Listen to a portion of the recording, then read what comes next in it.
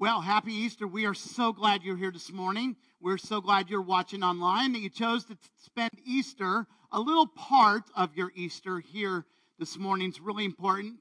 And if you're wondering what's Easter all about, if it's more than just getting eggs and baskets and candy, yes, there is more to that, and we'll be talking about that today. If you ever wonder why the church exists because of Easter. Because of what happened on Easter and what Jesus did is the whole reason it exists. And this morning, I hope that you'll just consider taking a walk along with a couple of followers of Jesus as they consider what this Sunday means, what this Resurrection Day means. What does it mean that the tomb is empty? What does it mean? Because they had lots of questions. It's not what you think it would be when you start reading one of these narratives and you start looking at what happened that day. So we're going to be looking at that, just what happened. And hopefully you'll just walk away with questions. You have questions, that's great. That's what we want you to do. Consider some things about Easter that perhaps you never considered at all before as you take a walk with Jesus and a couple of his followers that day who are trying to figure out what Easter is all about. What is this Resurrection Day all about? And we're going to take our scripture from the book of Luke. Luke records this for us so that we would have it years and years later, and we would be able to read this story and kind of go, what in the world is going on? So here we go. Now that very day, so they're talking the first day of the week, which is Sunday in the Jewish world. So that's their first day of the week. It's Sunday. They had just received a report, and we're going to see that in a moment. And now they're leaving because they don't know what happened. So they're going back home, two of the bigger followers of Jesus. What do I mean by bigger followers? Outside of his group of 12.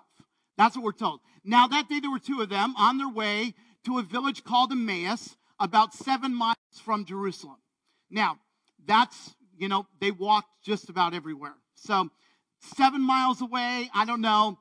Shady Oaks Golf Course. I got to go with something I know, okay? That's a little less than 7 miles, but just think about how far it is to Ackworth, to the golf course.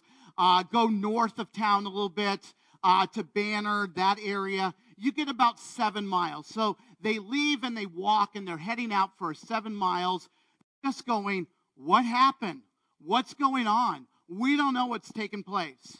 And they were talking to each other about all the things that had happened. They had lots of questions. They didn't know what it means.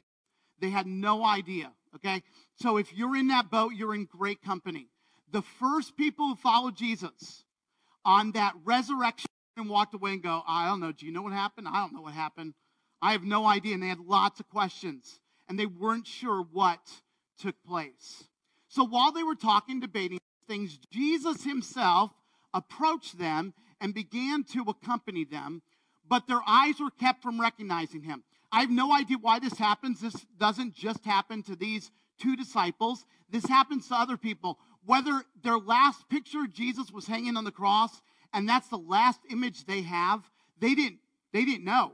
I mean, I'm just not thinking he'd be walking on the road with us. So something allowed them not to be able to recognize him, not to be able to see who he was. So they just think, well, this guy's a stranger. We're just going to start talking to him. We're going to ask him about some things, and we're going to see what he knows.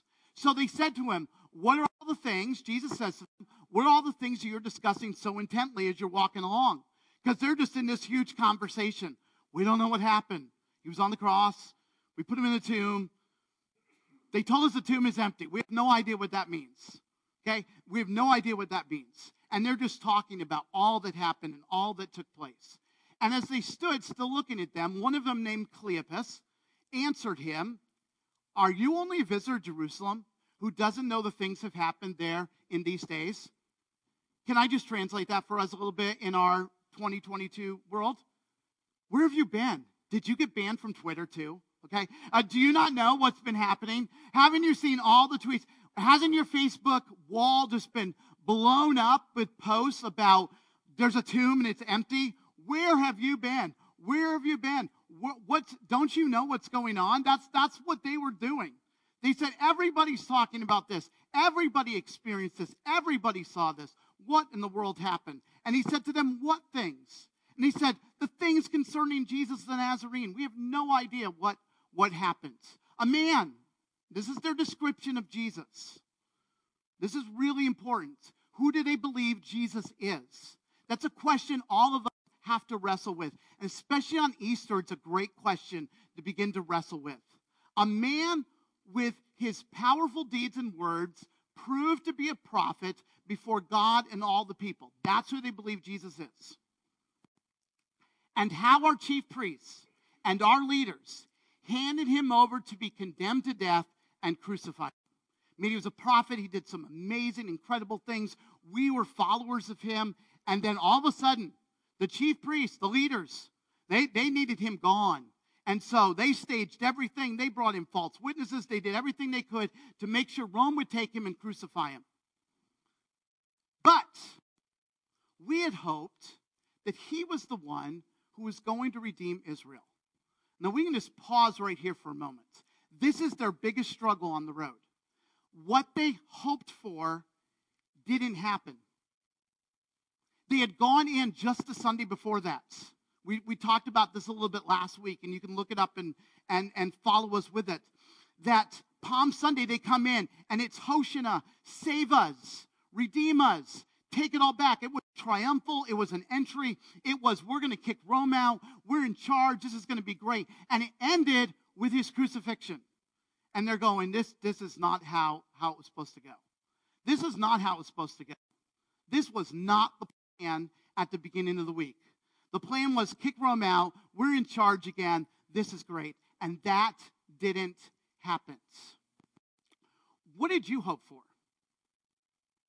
See, in the words of the great prophet, I don't know if anybody's called him that, Mike Tyson, who said, everybody's got a plan until they get punched in the mouth. Can I tell you that's exactly what happened to these followers? They had a great plan. We're going to take over. We're going to be in charge. We get to kick Rome out. We get to take all those Roman soldiers and throw them right out of the temple. This is going to be great. And they had a plan until they got punched in the mouth. And then what are they going to do? All the things they hoped for just didn't happen. Some of you are there. Some of you watching, you've been there. You're there right now, and you don't know what to do because everything you planned for your life, everything that was supposed to fit together just perfect. I'm going to go to this school. I'm going to get this job. I'm going to go into this field. I'm going to get this. I'm going to marry this person, and it's all going to be perfect. And that was a great plan, and you got punched in the mouth because life loves to do that. And then you didn't know what to do because everything just got changed. Everything got changed. Everything got changed for you, and you don't know what to do. And part of it is you had even hoped Jesus would help put all your plans together in a nice little row. And that didn't happen. And let's be honest, you're struggling with who Jesus is because of what has happened in your own life. What did you hope? What was your plan? Because that's what they're wrestling with that day. Their great plan didn't happen. And they don't know what to do with that. And so many people, so many of you, we could just talk and we could have a conversation. You would tell us you had a great plan, and all of a sudden life happens, and it didn't happen, and you don't know what to do with that. You've stayed away. You've wrestled with opening your Bible. You don't know what to believe this God will do for you. You don't believe he even loves you anymore because of what happened in your life. So I just want to acknowledge that's okay to be in that place. These two guys were followers. These two individuals, they're followers. They were with him all the time. And they walked away going, I don't know. That wasn't the plan. We don't know what to do. Not only this, they add to this, but it's now the third day since this happened, okay? It was bad after he was crucified. We didn't know what to do. We just kind of huddled together and said, what are we going to do now? Everything changed. But now it's been 3 days. Furthermore, some of the women in our group, they amazed us because they were at the tomb early this morning. And when they did not find his body, they came back and said they had seen a vision of angels who said he was alive. Then some of us who were with us went to the tomb and found it just like they said, but they did not see him. They didn't see him. We went there, and we don't know what to make of it. Can I just tell you, as somebody really incredibly smart, said, another pastor, nobody expected nobody. They all thought it was over. This is really important. Because you'd write this story different. Oh, of course we did. We were outside the tomb on Sunday morning. Man, we were pumping it up. And we had the music cranking. We did a countdown starting at 10. And it was great. Because we knew when it hit 0, the stone was coming away. Jesus was coming out. No, that's not what they thought. So you can understand these narratives. These are people who just said, we don't know what's going to happen. And we went there. And we don't even know what to happen. There's nobody in the tomb. And you've got to understand, they're not walking around proclaiming he's risen. They're going, what happened? We don't know. We have no idea what happens. So he said to them, you foolish people, how slow of heart to believe all that the prophets have spoken. I need to stop here because sometimes we read emotion into words that aren't there. You ever done that? You get a text from somebody and go, why are you mad at me? Well, I just typed some words. Why am I angry? Because we put emotion into the words. And it's very easy sometimes with Scripture, we read emotion into. We read Jesus almost looking down going, you idiots, what are you doing? Why are you being fools? Why? It's just, don't read it that way. Read it, that other little section. How slow to believe this. Because then I think we can all identify with this. We have portions of Scripture, and we've all read stuff. It's shown up in our Bible plan, and we're like, oh, that's nice. I don't know if I'm ready to fully embrace all of that. But you can just be honest this morning. Sometimes we read Scripture, and we're not fully ready to embrace everything that it says. Let me give you an example this morning that might help some of you. This is from Psalms. If you've ever read this, how many are your works, Lord? In wisdom you made them all. For anybody here who's ever struggled with identity and who you are, and you have struggled with that, you have struggled with who you are, and you be honest at times, your self-talk gets pretty negative about yourself. You're pretty hard on yourself. Okay? Let me tell you why this verse is really, really important. Because it says that everything God made, he made in wisdom. He made in wisdom. So he didn't make any mistakes. He didn't make any mistakes. He didn't go, oh, sorry, I messed up on you. Whoops. He didn't do that. He didn't do that, which is really important. That means that if I can find a way to embrace the Scripture, it'll help me when my self-talk gets very negative about myself. And I start being really hard on myself and down on myself and thinking, God, why would, you can't love me. You can't love me. When I do that, I need this verse because it says in wisdom, God made everything. Everything is you, if you didn't know that, okay? You are included in everything. Your works, all of them were made in wisdom, which means all the verses that you struggle with at times to believe, you have to believe it, receive it. It's for me. Sometimes you just have to meditate on it. I need to memorize this, and I need to think about this throughout the day, especially in those moments where I mess up and I get really hard on myself. I need to meditate on it, and then I need to declare it over myself. I need to declare it over me. That is true. God doesn't make a mistake. He has created me in wisdom. You see how it works? I just start declaring that over me because God declares it over me. That's what was going on that day. Jesus goes, why is it so hard for you to believe? And then what he does is amazing. He just starts talking to them. He said, wasn't it necessary for Christ to suffer these things and enter into his glory? Then, you got to understand, he's going to meet them where they are, beginning with Moses and all the prophets. That's where they are, okay? They are all Jewish. They all grew up in synagogue. They all grew up memorizing what is our Old Testament, okay? That's what you did. You didn't have copies laying around. You didn't have it on your phone. You had to memorize it. And all of them did it. All of them did it. Some of them did it to a further extent. Some of them put it in different ways for them to remember it. But that's what they all did. So their context and their place is this. So guess what Jesus does with them? Oh, you want to talk about this? Let's talk about this. So beginning with Moses, which is the first 5 books in our Old Testament, beginning with that, he began to interpret them, all the things that were written about himself in all of the scriptures. Do you know that God still does that?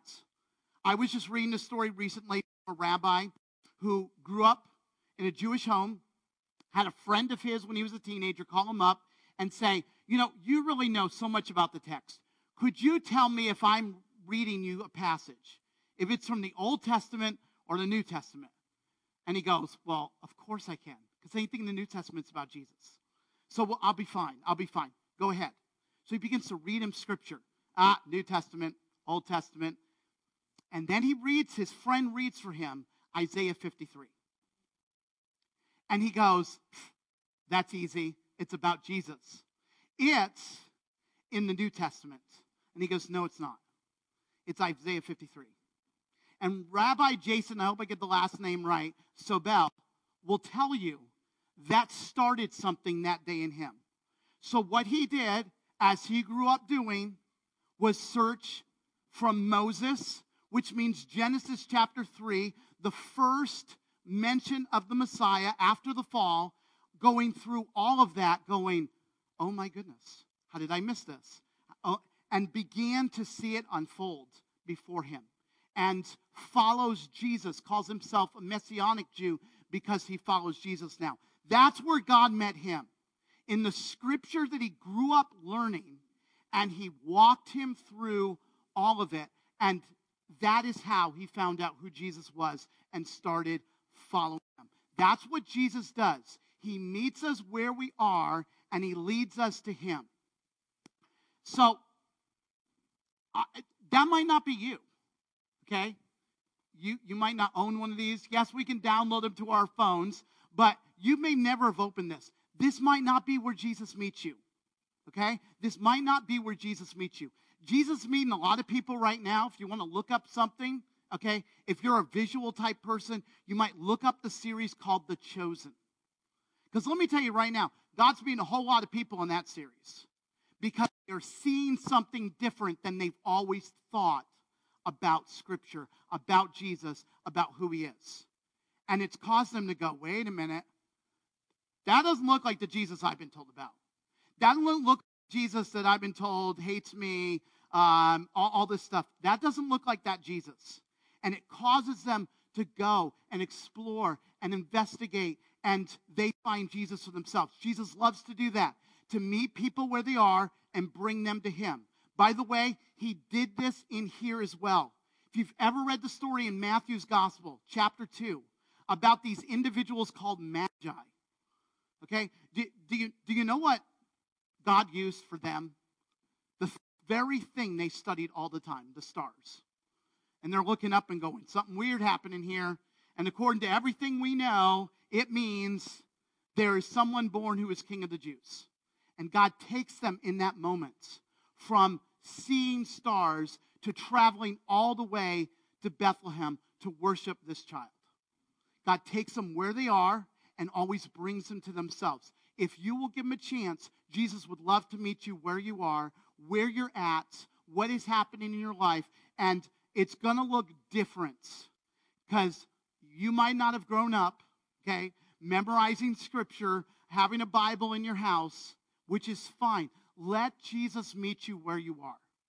And just start investigating for yourself. And watch as he desires just to lead you to him because of how much he loves you and cares for you and has done for you. But here's the question this morning. Who is this man? Ultimately, they recognize him when he breaks bread before them and he prays over it. And they're like, oh, he's alive. And they go back and they tell the disciples, and that begins a chain reaction of so much that happens. And we are on the other side of all of that history, and it's absolutely amazing what Jesus has done. This is the question we wrestle with every Easter.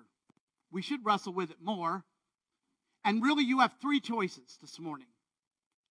Three choices, as put together by a guy by the name of Lee Strobel, who did an incredible job with this. He is either a lunatic.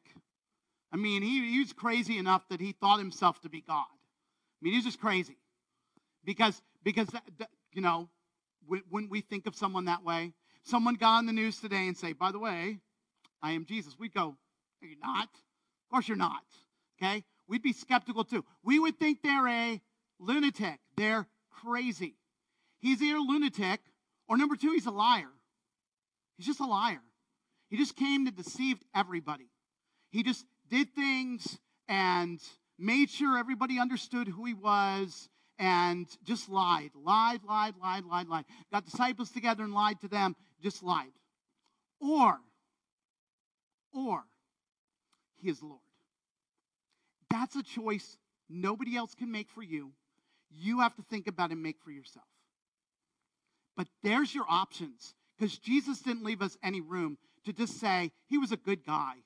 He just didn't leave us that room just to dismiss him as a good person, a good prophet, a nice person, someone we'd nominate for sainthood, okay? That type of person. We'd give the Nobel Peace Prize to them. He just didn't leave us that option to do that. He did too many things. He said too many things. He performed too many things. And on top of it all, his grave is empty. So he's either a lunatic, he's either a liar, or he is Lord. And that's what all of us get to wrestle with on Easter. That's what we all get to wrestle with. Which one is he? Which one do you believe that he is? And every Easter is a great day. If you didn't know, there's a great day. It's a great day to wrestle with that question. What you believe, why do you believe it, and what difference does it make? I realize that when you come to the conclusion that I've come to, that others in this room have come to, that he is Lord, I understand it changes a lot. That means, well, this word is true, and I've got to follow it. I have to do what God tells me to do. Because now he's Lord, now he's in charge, he's in control. That means he interferes at times. Like he tells me what to do with money. Like I have enough problem with money, right? Have somebody else tell you what to do with it. But I'm supposed to give. I'm supposed to be generous. Then all of a sudden he tells me what relationships look like. All of a sudden this affects everything. So it's a big question. You ought to take some time. You ought to think about it. You ought to wrestle with it. Most of you know people who have already made that decision that he is their Lord. You might ask your questions to him, because most people love it when you ask them questions. Because that means you're exploring, you're looking into it, you're considering who Jesus is. But I'm just going to encourage you, just wrestle with that question. Just think about it today. Think about who he really is. And whatever your conclusion, then how does that affect your life? And what maybe needs to change, what needs to be different, what directions you need to go into, because it just affects everything. See, Jesus invites us to come and follow and see who he is, and you decide. That's what he did with his disciples. He had one who's like, nothing good can come from Nazareth. Nothing. There's no way this guy's from Nazareth if he's the Messiah. And you know what the other disciples said to him who said that? He just said, you see. I think he is. You come and see. And you know what he concluded after he came and saw? Oh, yeah, he is. He is the one that we have been waiting for, because that's what Jesus just does.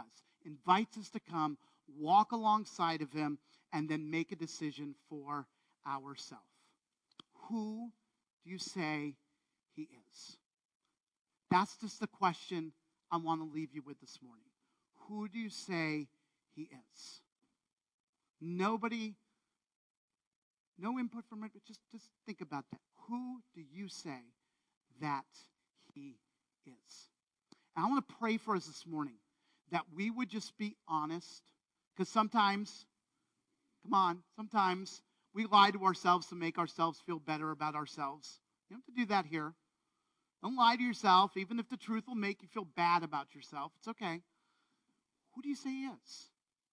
What does that mean for your life going forward from this Easter? And I just want to pray for you that you would ask God to help you to be incredibly honest about that question. That you would, if you have questions, you would ask somebody. You would ask somebody. You can always ask me. You can always email me. I realize you probably think, well, Ed, you're a little intimidating. You probably know too much, okay? Probably do, okay? So find someone you think is less intimidating that you can just sit down and have coffee with and say, okay, I got lots of questions. Go for it. Because most people will love it that you have questions. And they'll, we might not have all the answers to all your questions. But we certainly can help you understand who Jesus is and start following him and watch as he helps us understand fully who he is and what that means for our life. So let me pray for us this morning. We're going to sing one more time, Death Was Arrested. Great song to just celebrate this Easter Sunday and celebrate him as Lord. Let me just pray for us this morning, and we're going to worship together. Father, this morning for people in the room and for people watching, whether they're watching live or watching later, this is a big question.